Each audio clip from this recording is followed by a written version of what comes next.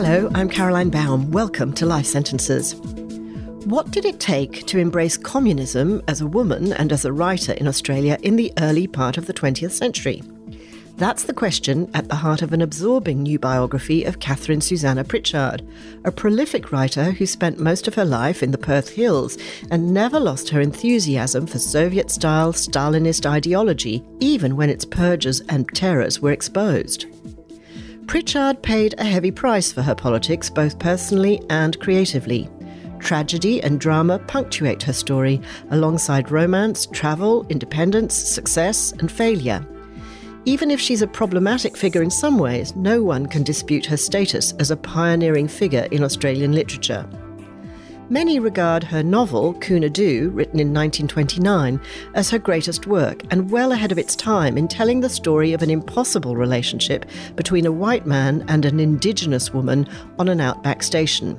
Her evocation of the landscapes of the far northwest have earned her classic status, together with her portrayal of the hard working life of timber and goldfield workers, observed firsthand.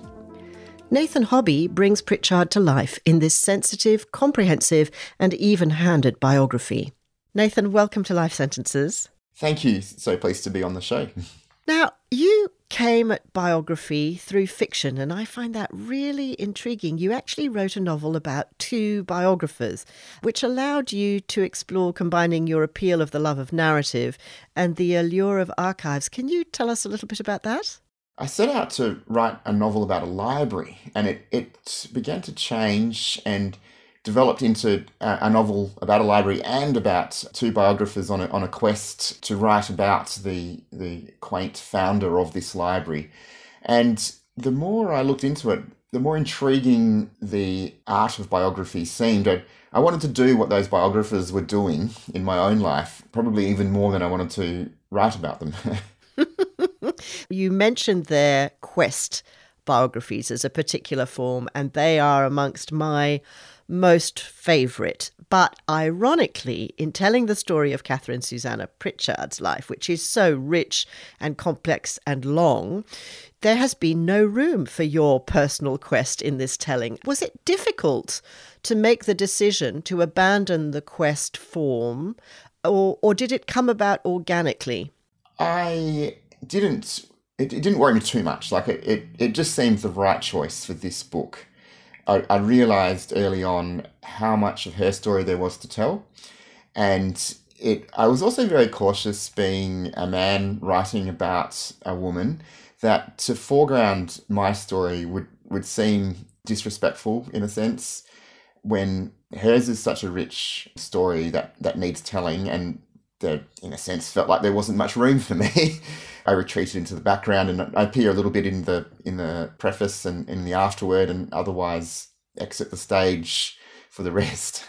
And do you think, Nathan, that your interest in KSP, I'm going to shorten her name, as many people did, comes about through her literature or through sympathy with her politics? Some of both, but also for me, it would be the intrigue and drama of her life. Like I saw the contours of her life and thought, that is such a story. There is so much to her life, and I wanted to explore it in detail and all the nuances and all the mysteries and all the other aspects.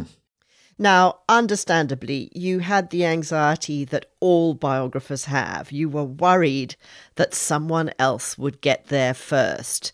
How much could you check and investigate and inquire as to anybody else was working on the same idea? Was it just a mere matter of checking with her main archive that no one else was going through it? I asked around with a couple of scholars who had been working on her, and they didn't know of anyone working on it. And I did a lot of Googling. I mean, there were some other subjects I was considering early on where I worked out there was someone already in progress on a biography, and I decided I wouldn't try and compete on that. Funnily enough, midway, I was 3 years in, I think, 4 years in, when I went to the Mundaring Hills Historical Society out on the outskirts of Perth, just to check the rates book to see about the house Catherine lived in. And they said, we've got these boxes that are labelled Catherine Susanna Pritchard. And they showed me them, and I thought, oh, yes, someone did tell me about these. They said someone was researching her and had printed out some pages from her ASIO file before it was digitised. And I thought it might have been a narrow scholarly project on her ASIO file, which was now digitised, so not much use to me. But as I started to go through the boxes, a story began to emerge, and it was a previous biographer's years of research into Catherine that had produced these 5 boxes of material. She'd worked on it for a PhD that was never completed. And due to a computer failure, there was no draft of her actual work. So I didn't read anything of what she wrote about Catherine, but her research was excellent. And she'd interviewed a lot of people who had known Catherine. So she'd started about 15 years before me, I think it was the year 2000. And at that stage, some of Catherine's friends were still alive, and there were about 6 or 7 interviews she'd conducted. Her notes just showed a really insightful mind into Catherine's life, and but then there were also hints in the archive of the sort of troubles she'd run into, and just the scale of the project, and then this computer failure, and the project hadn't been completed.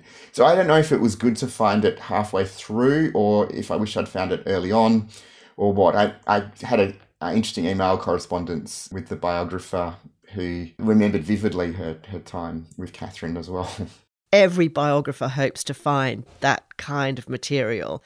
But the other, and I'm going to get you to obviously tell us who Catherine Susanna Pritchard is in a moment, but before we go to that, the other material that you had to draw on was that her son, Rick Throssell, had also written a biography of his mother. Now, very difficult to imagine any son being objective about a parent, but how useful was that biography, or how unreliable was it? Yes, I'm so grateful that Rick Throssell wrote that book. He decided he needed to do it after Catherine's death. He responded really strongly to an obituary by Dorothy Hewitt, which was absolutely scathing of Catherine in a sense. And he thought the truth had to be told as he saw it. And so he set out to write it. He wrote it quite quickly. I'm amazed at how quickly he got it done. And he sat down in 1972, had 6 months off, I think, or something like that from his job. And he just sat down and wrote it, bringing in a lot of her letters that at that stage he wasn't going to release to the public beyond what he put in the book.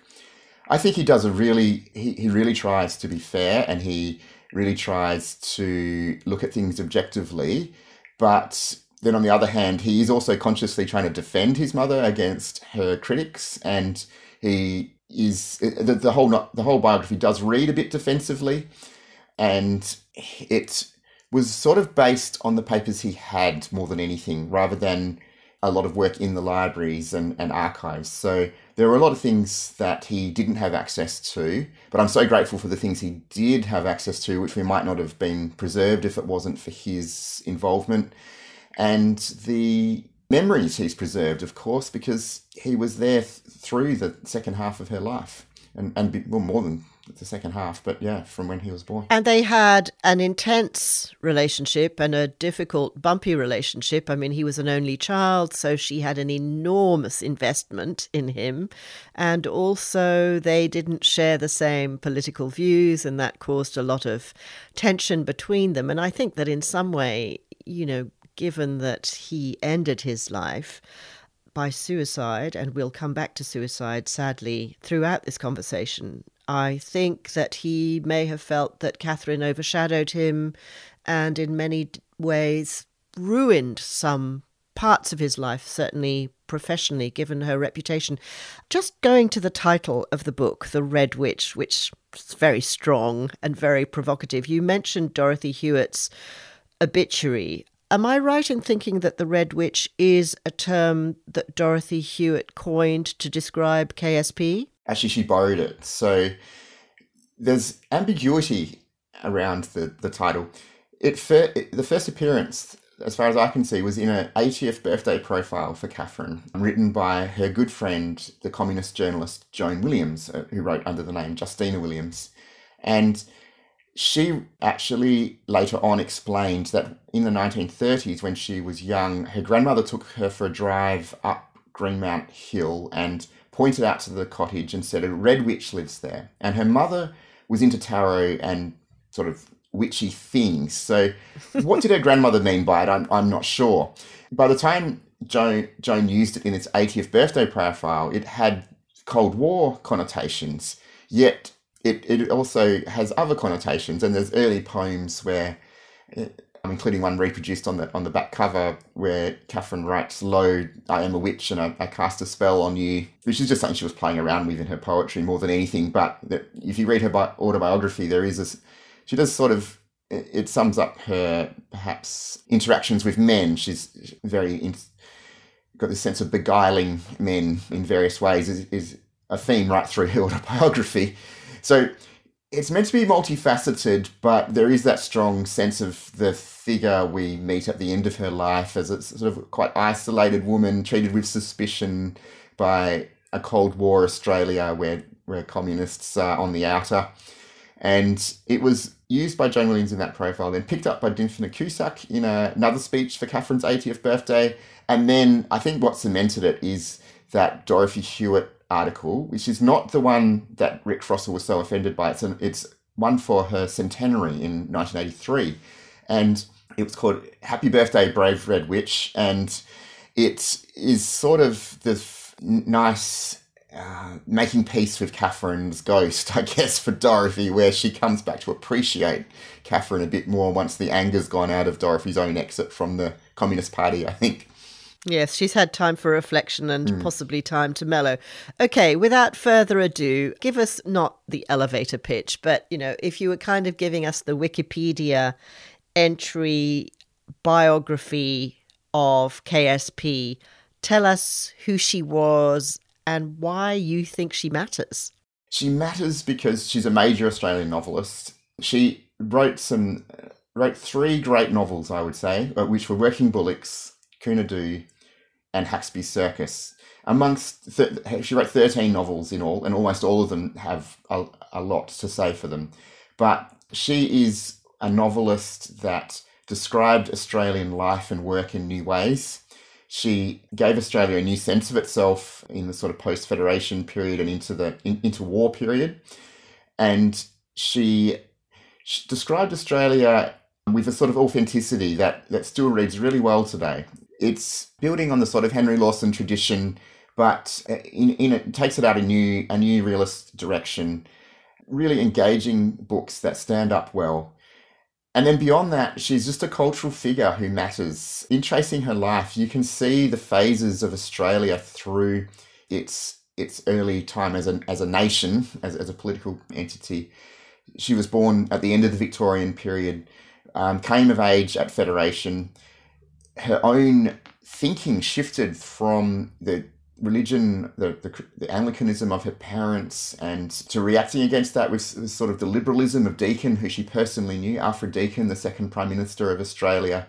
She became proud of Australia in a time when Australia was socially progressive, and only to be radicalised by World War I and follow the Communist Party through all its ups and downs, while ultimately her loyalty was to the Soviet Union as the founder of communism in the first communist state. And she decided in 1917 that it was the hope for the world. And after that, she never gave up on that idea. So in her, we get so much of a sense of the hopes and dreams of a nation and of the world through the 20th century.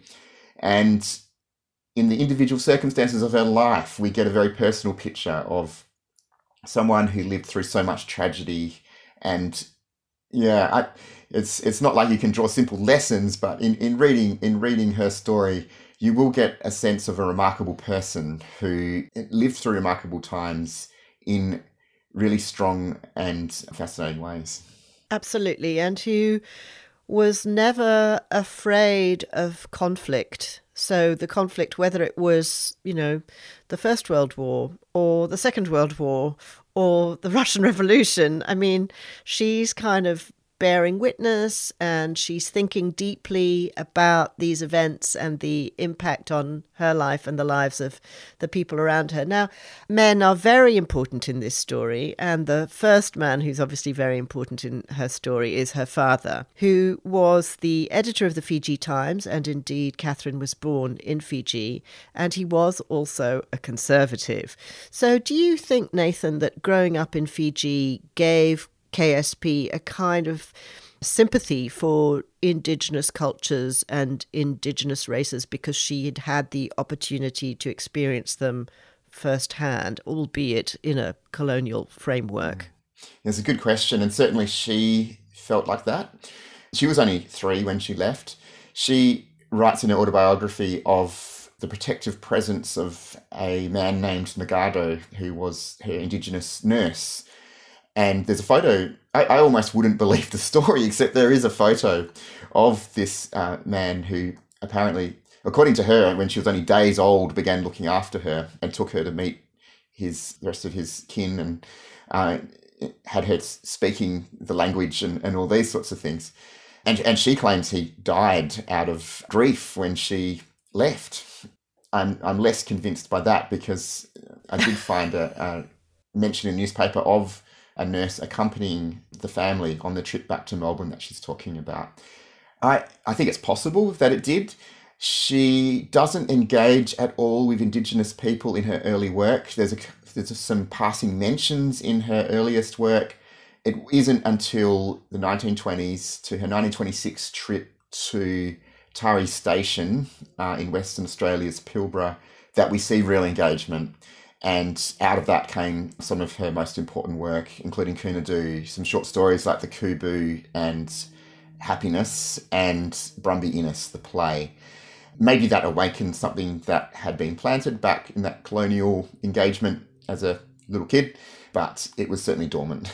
And what about the fact that her father was such a conservative? Do you think that her later political belief, her convictions, were in any way a reaction to her father, given that she does actually meet an important, influential socialist in the form of Guido? Is it Barachi or Baraki? I'm not quite sure how to say it. I think Baraki, but I wouldn't Baraki. say it.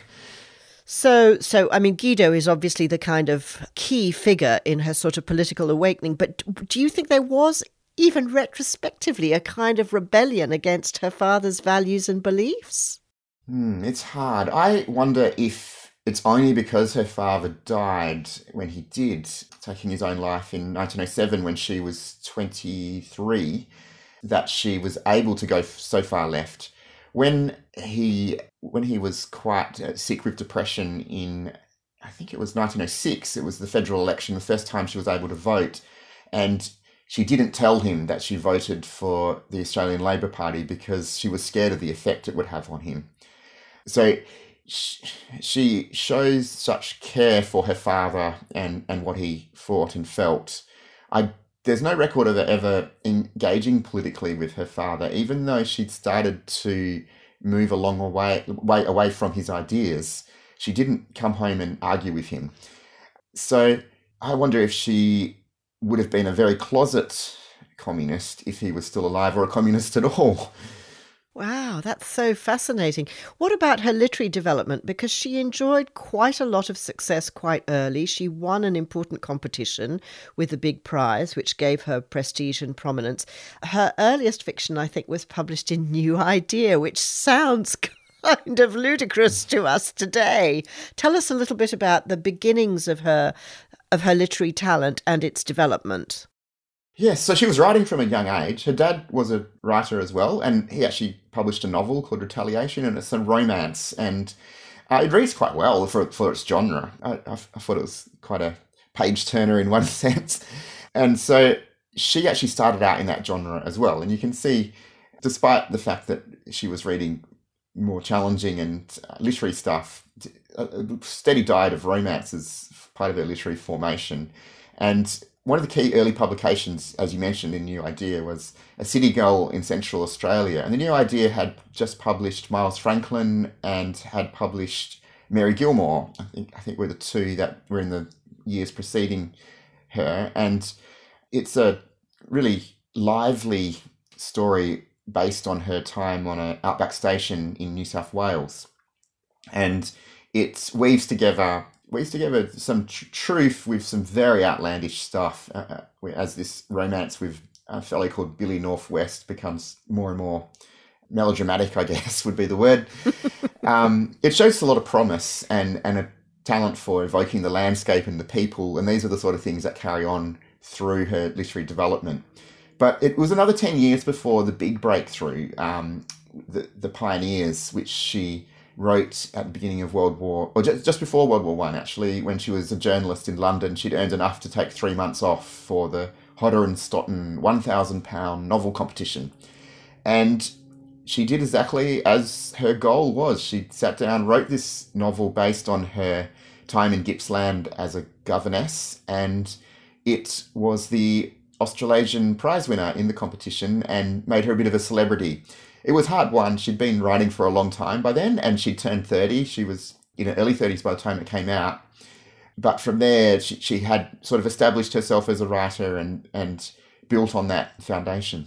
And also, she had developed a methodology, hadn't she, which did owe something to journalism and, again, to the heritage of her father as a journalist and editor, in that she was very good at the sort of foraging of reportage, of going and listening to people's stories and finding out and asking lots of questions and being in situ. So she wrote about places where she had immersed herself in a particular way of life. Now, when she went to these very masculine, remote, rural workstations, properties, obviously she knew how to ride. Was she something of a tomboy? Was she a feminine presence? How was she accepted? Why did people tell her stories? It's a really good question, actually. And you're right, like she was really into horses, so she learnt to ride and could fit in that way. I think she was both a tomboy and a feminine presence. It would be probably best to think of her as having both those sides, because she played with both of those. She wanted to ride with the men and hear their stories, and maybe that's why they were willing to talk to her, because of that, showing her stuff that, she is willing to get her hands dirty and listen to them. I imagine she would have been a good listener, just keen to hear their stories and get their stories from them. And then some of the stories she tells reveal she was sort of flirtatious still, and there's one there's a dance at the Outback Station in New South Wales where she has brought along some special dress for the occasion and does a Spanish dance that her father had forbidden her to do.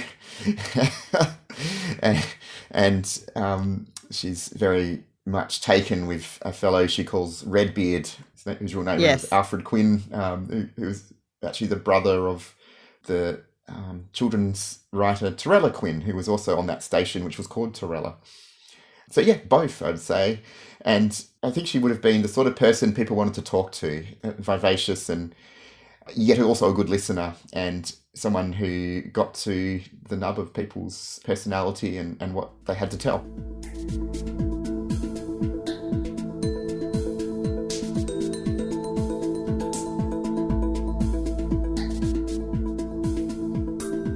Now, we know quite a lot about the important men in her life. There's one, though, who is sort of mysterious and romantic, and who you describe using this French term of preux chevalier.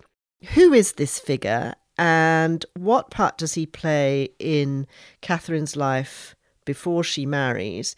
And are you the first person to identify definitively, or at least to speculate in a pretty authoritative way as to his identity, or had other people worked out who that man was? So I believe I'm the first to identify him. No, I didn't find anyone else even having a guess, really, in the archives. Congratulations. I was told by one of my PhD examiners that they knew someone who had a different theory that they hadn't published yet. So I await to see who that would be. I'm 99.9% sure I've identified him correctly. Catherine writes about him in her autobiography without identifying him. I felt it was really really important to talk about him because she gives so much time to him in the autobiography without identifying him. And having identified him as the Colonel William Thomas Ray, the editor of the Herald, it makes a lot of things make more sense in her life. I think it actually reveals a lot about that formative period, because Ray was a keen member of the Australian Natives Association, which was this sort of nationalist group that encouraged Australians to be proud of being Australian. And it only allowed people that had been born in Australia, and probably excluding Indigenous people, certainly they weren't moving in those circles, so white Australian-born people, to have these clubs which had particular chapters and promoted Australian culture. I think they were responsible for Australia having an Australia Day, and this shows through in her work of this period, this thorough Australianness, which carried through even as she moved away from some aspects of that and became politically radical. He was also a politician, an independent, sort of in the Deakin mould, who sat in state parliament. And he gave her a job. He gave her her start in journalism, really, because after he inserts himself in her life and starts following her around obsessively, she takes a trip to London, where his newspaper accepts various commissions from her. He meets her in Paris. Ray, the historical figure, I tracked to Paris at this same time on a trip for his health without his wife. And when she returns, he gives her a job as the editor of the Woman's Page. And it's a job that she would have well deserved, and she did brilliantly in it. Yet the connection there does explain how she suddenly got a very plum job that was very well paid. I think that this relationship might have had something to do with that. And his influence can be clearly seen in this period. Yeah. And he lasts as an influence in her life for a good decade. And obviously, any misgivings she might have had about him being married, she manages to comfortably set aside. Why does she give him this name, or why does he describe himself as a preux chevalier? And perhaps explain what that term is, because it's not one that's commonly used. Yes, I think it's Old French, at least part of it. And translates as gallant knight, to my best understanding.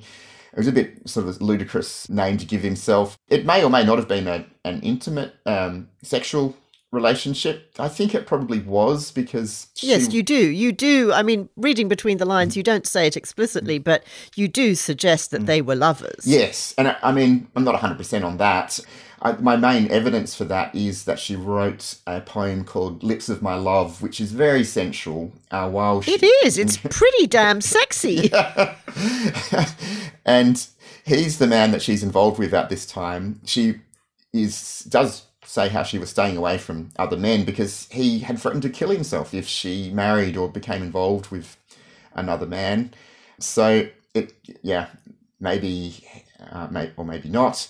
But she sort of stays under his influence until she manages to break free after the success of the Pioneers. And probably Guido Baracci was a real influence there in breaking free. They fall in love on the boat back to Australia. He gets on board at Sri Lanka, where she's been visiting her sister. And he's a socialist womanizer. And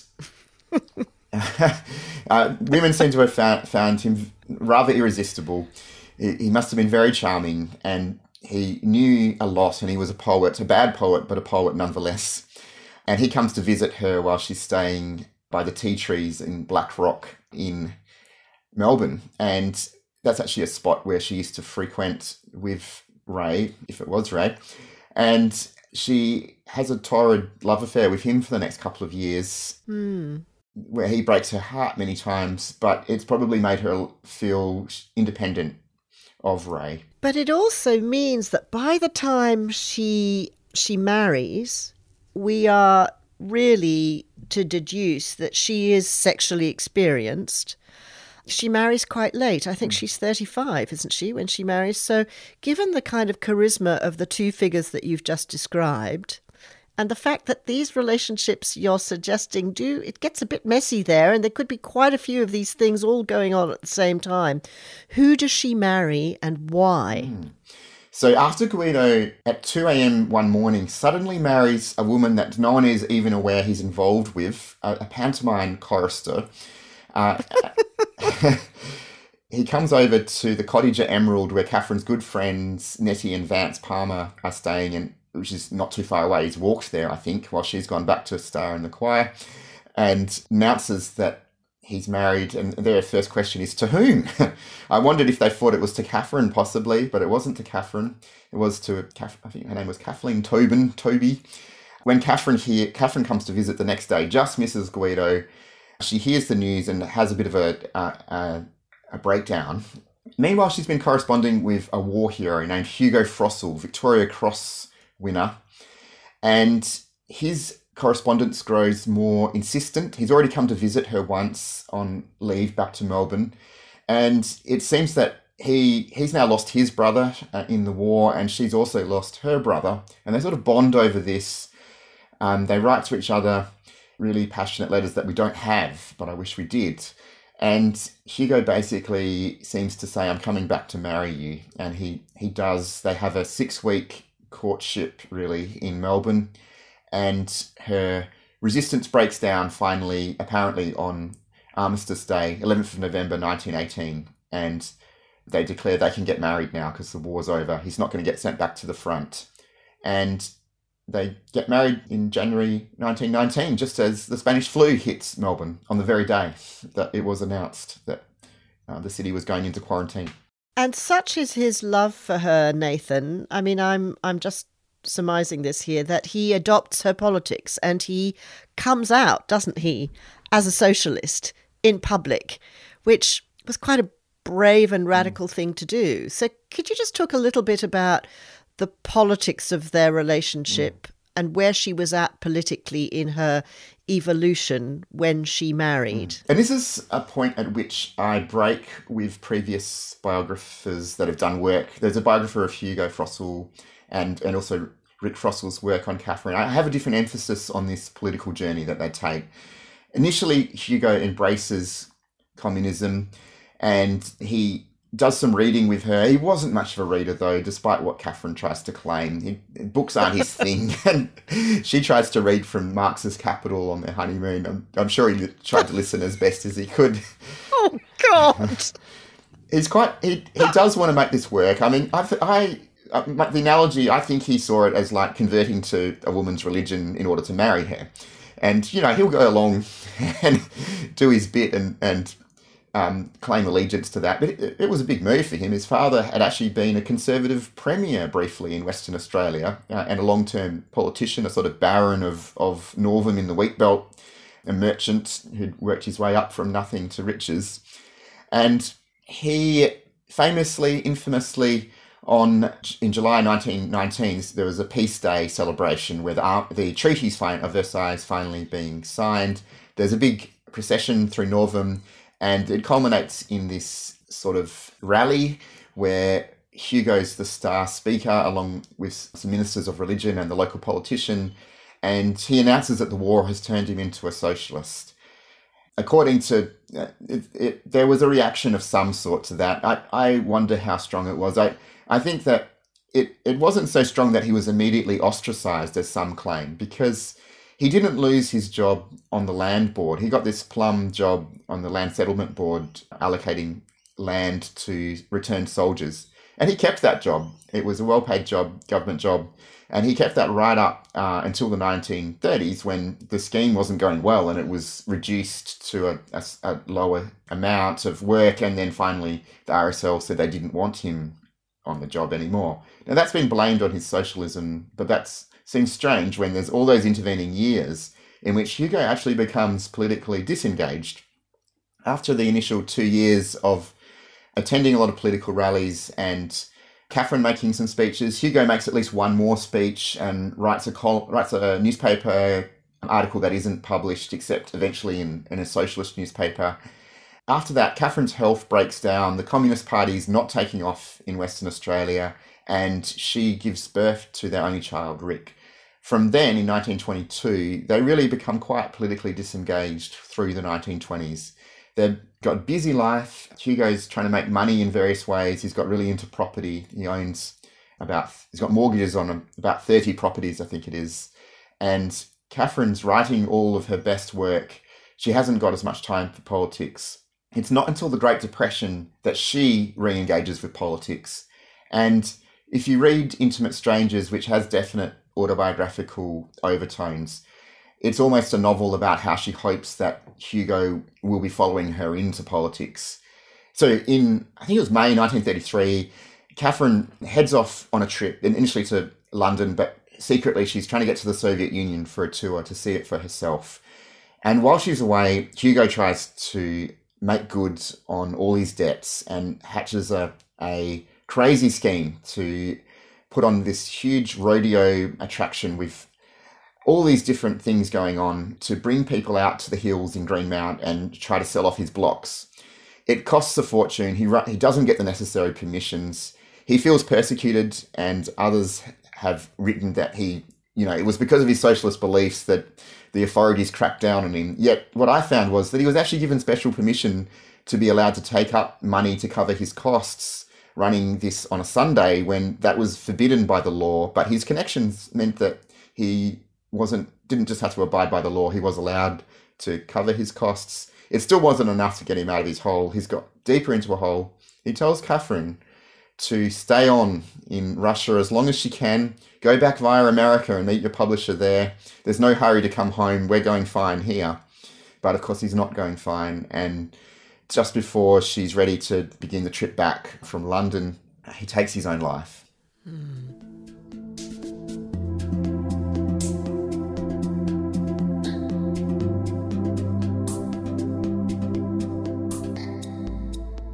Meanwhile, she's in the Soviet Union, and that is a life-defining experience for her. So she meets with a lot of Soviet writers, and she creates meaningful, lifelong bonds with writers, deep friendships that are going to abide for the rest of her life, really. Do you think, Nathan, that she was politically naive? Do you think she was an idealist? There's no doubt about it, both of those things. She felt that if she went to the Soviet Union and saw it for herself, there would be no way that anyone could deny what she had to say about the Soviet Union, that communism was working so well. And there were various things which were going well that she could point to. There's, a flourishing arts scene. There was universal childcare. There were women being allowed into the workforce. There were various things happening which you could point to and say, this is great. But her naivety and her idealism meant that she interpreted things through a lens where she wanted them to be seen to be working. And indeed, it's very clear when she describes a purge trial in the book that came out of it, The Real Russia, and describes it approvingly. She feels like it's safeguarding the Communist Party from shirkers and greedy people who aren't doing their bit. And she feels that it can maintain discipline and make sure that the Soviet Union flourishes. This is just the year before those purges go beyond expulsion from the party into actual executions, but it was soon to get there. So she was incredibly naive. She saw what she wanted to see and then held on to that for the rest of her life, because she wasn't going to believe capitalist journalists who were telling her something different from what she'd seen with her own eyes. Her flourishing in Russian actually occurs after World War II. So particularly the 1950s and 60s, the Union of Soviet Writers begins to arrange for a whole lot of translations. It's sometimes slow in coming. And the information never gets back to her very reliably. One of her books goes into translation and she gets some estimate of how many books it sold and no royalties. And then another year she gets this huge check. I don't know if it was unreliable. Maybe someone was having a good year in the Union of Soviet Writers or something, and they send her this huge amount of Moscow gold. So she does become very popular. She becomes a celebrity in the Soviet Union in her later years, and at the end of her life in the 1960s, things have opened up a bit, and there's Soviet tourists making a pilgrimage out to her house in the hills of Greenmountain, and she loved it. I think that was one of her favourite things in her last years, was to receive the Soviet visitors, and they would present her with gifts and she would present them with gifts and get photos and autograph whatever they've brought. And she even comments in one letter that my doctor thinks I'm about to die, and then every time there's a visit from the Ruskies, I revive and I'm good for another year. What was ASIO doing about her? What did ASIO make of all this activity, both in terms of her trip to the Soviet Union and then Russians coming to visit her at home later? The answer to what they make of her Soviet trip is hidden, and it has been censored from her file. And Rick Frossell applied for this to be released, 30, 40 years ago, and it was denied. I've applied for it to be released, and I haven't heard anything back 4 years later. You're kidding me. This is what happens when the National Archives is starved of funding. And it's ridiculous because it's 1933. The reason is that report is from the British Security Agency and it's in the ASIO file, and so it's a third party. A lot of her files have been released, but there's various bits which have been hidden from view, which would shed a lot of new light on her activities and what they were doing. ASIO took a strong interest in her. It was one of the key people in ASIO was Ron Richards, who had come over from Perth. He was nicknamed the Black Snake, and he had personal animosity toward Catherine Susannah, and he had been infiltrating himself, drinking with Bill Mountjoy, the communist leader in Perth, reassuring him that they weren't going to take any action against the Communist Party in Perth in the 1930s, while building up all sorts of information on them and then staging a whole lot of arrests. Catherine was one of the few key people who didn't get arrested because she would have been made a martyr, I think. So ASIO took an ongoing interest in her. A lot of the files are reports people have made. They've got various people who aren't identified who are taking information on her, reporting on what meetings she's been to, what she's been doing, what's been happening at her house sometimes, these sorts of things. How well did she combine her ideology with her storytelling gifts? Did she manage entirely to avoid didacticism? No, she didn't avoid all the traps. She certainly, we see it most clearly in the Goldfields trilogy. This was published between 1946 and 1950.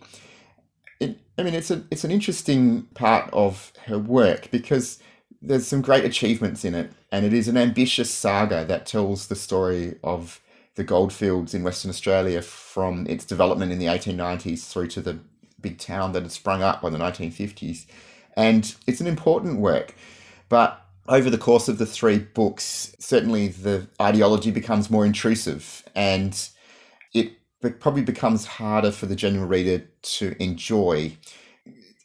I guess the mix is probably right in the first volume and becomes a bit imbalanced by the second and third, according to my reading. Others have come up with a different answer and felt it maintains its appeal, and the sense of the workers and their struggles are told well. And there are achievements in all three of those books. But it was an ongoing struggle for her. You can see it right back in Working Bullocks, published in 1926, which is a fascinating story of the timber workers of southern forests of Western Australia. But then we get this communist character, Mark Smith, suddenly turn up, I think, at about the 2/3 mark. And he's an interesting figure. It is really a intriguing part of the book, but it doesn't fit very neatly with the rest of the book, and it feels a little bit unresolved. It actually relates to an incident that happened after taking all her notes. There was another timber strike, and she went down to take notes on it, I think in 1924 it was.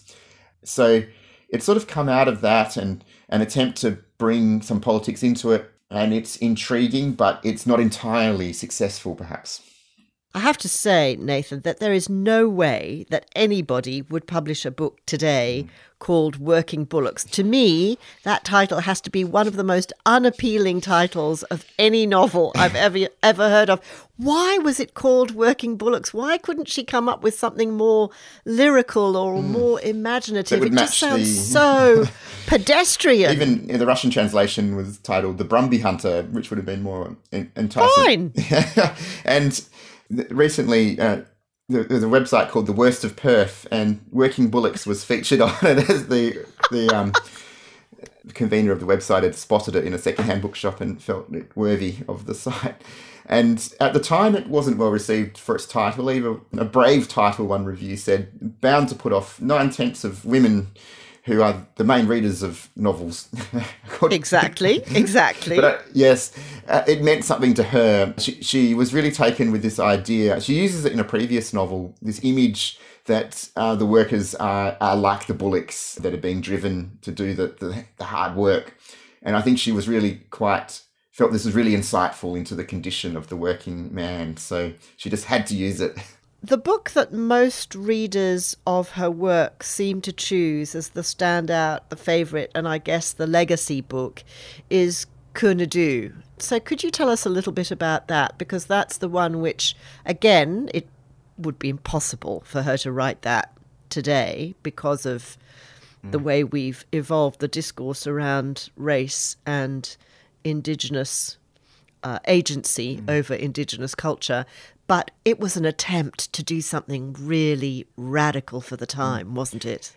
And I think it was an important step forward. For the first time, one of the first times Aboriginal people that are characters, we might criticise it now that they're not fully well-rounded, but it was an attempt. And I think it is a rich book lyrically. It is a beautiful description of life up north. It tells the story of a white station owner whose obsessive love with Cynadú, the Aboriginal woman, ends in tragedy. He can't really confess to his own feelings or front up for his own feelings, and it brings tragedy on everyone.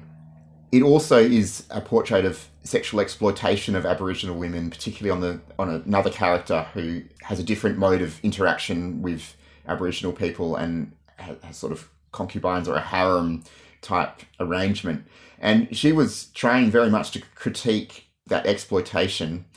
And it was controversial for that reason at its time, because people denied that this was happening and that felt that the novel was libelous on the people of the North. So for that reason, there were a lot of angry letters to the Bulletin when it was first serialised in the Bulletin as a winner of another competition. Now we have some important Indigenous scholars making some responses to this novel and talking about the damage it's caused being taught as an Aboriginal novel to generations of school children and university students. And that's probably a critique that Katharine would have agreed with. She made the point herself in the 1950s in an interview that if she was writing Cynadú today, she would have written it differently to try to show Aboriginal agency. So I am glad that Katharine was making an evolution herself in her engagement with Aboriginal people.